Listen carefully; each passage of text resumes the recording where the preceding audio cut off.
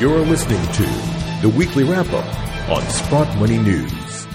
Well, greetings once again to everybody from Sprott Money News and SprottMoney.com. This is your weekly wrap-up. It is Friday, February the 16th. I'm your host, Craig Hemke, and joining us as usual, once again, is Eric Sprott himself. Eric, good morning. Hey, Craig, good morning. What an exciting week for everybody here. A lot of things coming together for precious metals, so it'll be fun. It will be fun. It has been fun. It's been a very exciting week with price fluctuating, but going up pretty strongly. And it is very much a great time for our listeners to take advantage of a great deal that Sprott Money has. For a limited time only, you can buy a 1-ounce Royal Canadian Mint gold bar for just $20 over spot. That's a savings of more than 50% off the regular premium. Most folks know that. $20 over spot's a pretty good deal. This offer is open to Canadian listeners for home delivery or for storage, and American listeners can take advantage of this limited time deal by purchasing and storing at Sprott Money's secure facility in Toronto. You call 888-861-0775 or visit SprottMoney.com for more info. I think with prices starting to look up, it looks like a pretty good deal, doesn't it, Eric? Well, it is a good deal, and, I'm sitting here marveling at getting gold in a coin, now manufactured into a coin, and you only pay $20 for it. Yeah. Like, how thin is that margin? That's incredible. That's right. You go to buy an ETF, you probably pay a higher commission, and you don't have anything real anyway. Yeah. So that's a good deal. It's a very good deal. And as we said, it's been a very good week. Gold is up $42 on the week. We are back at the highs that we saw several weeks ago, just below 1360. We are very near that we'll call it the renewed bull market highs that we saw back in the summer of 2016. Silver's still playing a little pokey, trying to keep up, but it looks pretty good, doesn't it? Well, it does, and I'm fascinated by the fact that we're almost at new highs, and if we go to new highs, what are we all going to say about, the bull market, which theoretically started in early 16 or late 15, and, we've had a couple of good years in 16, 17. Now here we are in 18 with hopefully another recovery high, and you sort of say, higher highs, lower lows, and man, it smells like a bull market here, and there's lots of reasons that you could imagine people would want to come into this market. We've talked about them before, and it's sort of what I call the bear market in cryptocurrencies, the bear market in bonds, which is becoming, exceedingly obvious, and of course the little correction in stocks, which is not in a bear market yet, but my God, if it turns into a bear market, you only have one bull market, and of course we're seeing it in not just gold and silver, we're seeing it even in the base metals and other physical products. So the markets seem to be coming around to, I want to get my hands on something real here. So it portends great things for gold and silver. It does. Eric, something I want to run past you. It feels to me a lot like 2009 and 10, where it appeared the U.S. was going off this just debt cliff. And you know what happened to the metals in 2009, 10, 11. And here we are. It was announced this week that the Trump administration will never run less than a $1 trillion annual budget deficit. And they're going to start piling on the accumulated debt, rushing toward $30 trillion. And I think the bond market is starting to sense that, as you said. Are we on the edge of that fiscal cliff finally? Well, I think there's no doubt about it. I mean, there's so many negative things going on in the bond market.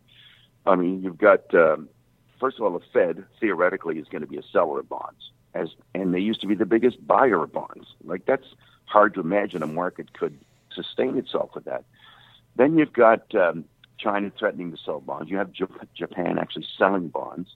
You had the bond fund redemptions hit a record high this last week, so the retail is selling. Well, who's going to buy? How do yields stay down? No one wants to buy this stuff, and then the U.S. government has to issue 50% more in a year. Like it's almost impossible to imagine that the yield couldn't really ramp up here, just based on the supply-demand thing. And then you turn around and you have this kind of inflation thing that's rearing its head. Not that I'm as big a believer in the inflation problem, because it's always been misreported anyway. We've had inflation forever. I think it's more the dynamics of the supply-demand that's going on in Treasury issuance market that's going to make all the difference to rates here. So it's not good. The fact that rates go up and all of a sudden mortgage rates go up and the housing goes down. Not that we don't have enough economic problems already, right? We had retail sales come out negative in January. They revised December from, I think it was 0.4 to 0. So we get 2 months in a row. We now have negative retail sales. Remember the big holiday thing and everything was wonderful and the consumers coming out and then you finally get the real numbers and it's negative. So, we've espoused very often, be very careful what you believe when it comes to data points. But the economy is weak, housing's weak, industrial production was down. Was that a January number? I guess it was a January number down. I think it was 0.2. So we have lots of legs of the economic stool are starting to wobble here. So there's more and more reason to be concerned about equities. That's why we're talking about it. And, of course, if equities end up with a problem, that will play into the hands of precious metals. All right, so I want to ask you this question, because you've identified, it seems like, the conundrum for the Fed, and that they keep talking about trimming their balance sheet and selling their bonds, but nobody's buying bonds. And higher interest rates on the long end, as it ripples through the economy, will drive mortgage rates higher, it'll drive credit card rates higher, it'll crush the U.S. economy, but it'll also blow out the U.S. budget with the interest on the national debt. So, Eric, at some point, pretty soon, are we going to be talking about renewed quantitative easing and the Fed buying bonds instead? Well, that is a $64 million question here, and I don't know what will prompt them. Obviously, a big decline in the stock market would say, okay, hold on, we better, whatever policy we've espoused here, scratch that, okay? And maybe they won't even come up with a new one yet, but let's just drop the 3 or 4 rate hikes in 2018 stuff. I think it can't happen. I think the point that you're really making is like a 1% increase in rates for the U.S. government. That could be $200 billion of extra expenses. You don't want to get caught up in that do loop, right? Because if people start worrying about the deficit and therefore the rates go up, and because the rates go up, the deficit goes up. Oh man, you're in a catch-22 of all time here. So, yeah, they're going to have to keep monitoring things, and I think it'll all be a function, not so much the rate per se, is what the stock market does with that rate. If the stock market looks like it's going to take a deep 6 here, I think they'll step in and change things. Yeah. Eric, let's spend the rest of our time talking about the shares and then maybe a couple of specific ones. The shares on balance, I know, are frustrating people this year because they're, I guess, measured by some of the indices, almost flat versus year-end or beginning of the year last year, 2017. While, gold's doing pretty well, though silver's kind of a laggard. Do you expect at some point these higher gold prices to be reflected in the shares, or what do you think is holding them back? Well, I sometimes wonder, when I look at share trading everywhere, by the way, that there's these outside influences that somehow can affect prices over the very short term. So I'm always suspicious when gold stocks go down, 2 and 3%. When there's a $2 decline in the price of gold. What is that about? Okay, But getting back to fundamentals, we're at $1,350. That's a nice price for gold producers. Okay, they're going to make some serious dough here. So I think it's a great opportunity. I'm staying invested in gold stocks. I'm buying gold stocks. I'm sure things will work out here, and I just can't even imagine what the reaction is going to be if gold ever got to 1,400, and then we all think it's a new bull market, and the stocks are cheap going in. There could be a lot of upside in a hurry here, so I'm quite optimistic there. Yeah, no, and that's from a boots on the ground level. You know how the math works on several of the companies you're involved in, and all of a sudden gold goes to 1,400, 1,450, 1,500. That just ripples straight through the bottom line, doesn't it? Big time, big earnings. Not that they don't have reasonable earnings now. Most of the companies are coming in with sort of okay earnings, but you throw an extra $100 on there for most of those companies, they got to be at least a 20% improvement in their earnings, at least. So that should be 20% in the stocks, and then if we think they're in a bull market, maybe take the 20 and turn it to 40 sort of thing. Yeah. So Eric, we have in front of us. Let's wrap up with some news out of Australia this week. So I know you're very close to what's going on there, paying a lot of attention to the developments in that Pilbara region. And we had some news on Novo Resources this week. Can you add any color to what you've seen down there? Well, it's interesting.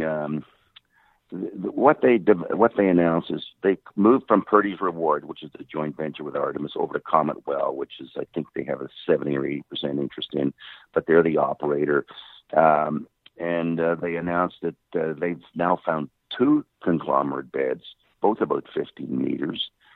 And they've sort of suggested that there's more than one zone of gold mineralization, as distinct from Purdy's Reward, where they only had the bottom half meter was gold mobilized, which is not unusual because the Witwatersrand only had like 40 centimeters and it ended up with 1 billion ounces, 1.7 billion ounces.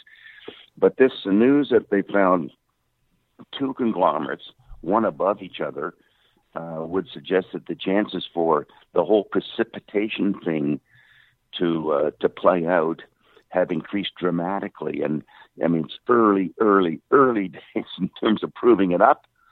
But, you know, if I was to put it out this way, imagine if you went from having half a meter to 2 meters, like that's 300% more gold, okay? That's the sort of thing that can happen here. And we don't even know how wide the zone is yet. It's so early. But it's certainly just the fact that that second zone was there and it was as thick as it was, I think was a new item. And I'm not giving any investment advice here. I am a director of Novo and I'm biased because I'm a big shareholder. But I would encourage those people who care about things like that to take a look at the press release carefully. Yeah, it certainly made the rounds of my site. You know, it's going to be a very interesting week ahead too, Eric. We are, like I said, gold is pressing up against, I guess we'll call it bull market highs since this bull market resumed last year or back in 2015. And the dollar is falling and interest rates are rising and the stock market is teetering. I very much look forward to talking to you again next week to see what the next 5 days brings. Well, let's just imagine this. Let's imagine if we had next week like this week. Oh, my God. We'd be at 1390. What would we all be thinking then? So yeah. Let's hope we can hold it together. Let's hope we can. All right, my friend. Thank you for your time again this morning and for all the expertise you add and for all that you do for the gold community. And at this point, I'll wish you a very nice weekend. Okay, Craig. All the best to you and the listeners. And from all of us here at Sprott Money News at SprottMoney.com, thank you for listening and have a nice weekend.